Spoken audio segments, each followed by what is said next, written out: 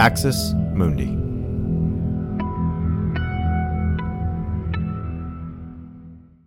You're listening to an Irreverent podcast.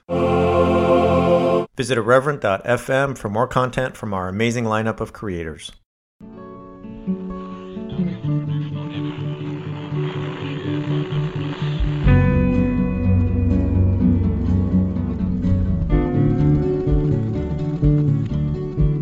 What's up, y'all? Welcome to Mild at Heart. My name is Brad Onishi, and this is our series on love, sex, and masculinity after purity culture. I want to talk today one more time about masculinity and sex, and I want to do so just by sharing some of my personal experiences.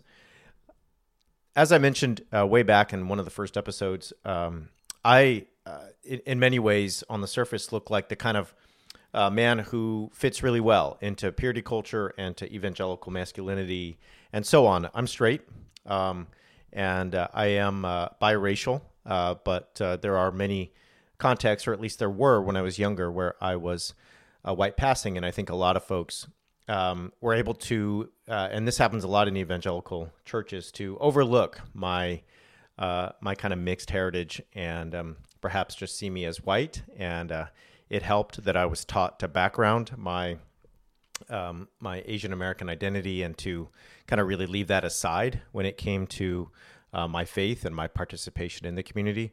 I also grew up playing sports. I was a basketball player in high school and grew up playing soccer and all that kind of stuff. And so, you know, on the surface, it would seem that like I was the kind of person who would maybe just fit in without any concern.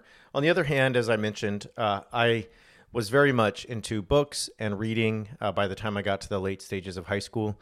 I'm also dyspraxic, and I know for some of you that may be a new term, but dyspraxia means, in essence, that you have different neurological pathways. Some people use the word neurodiverse or neurodivergent to describe it. And what it means in summary is just that my coordination and my ability to do things in terms of dexterity are very different than others. And so for me to, when I was a kid, learn how to tie my shoes or to color within the lines, it was extremely difficult and it took a long time. What that translated into as I got older is I'm just very, it's not that I'm not good at, it's that I'm incapable to a degree that is sort of extreme to do minor house projects, hanging pictures or doing things around the house that, like hanging a shelf or, putting together IKEA furniture or whatever that seem pretty minor. Those things are very, very, very, very, very difficult for me.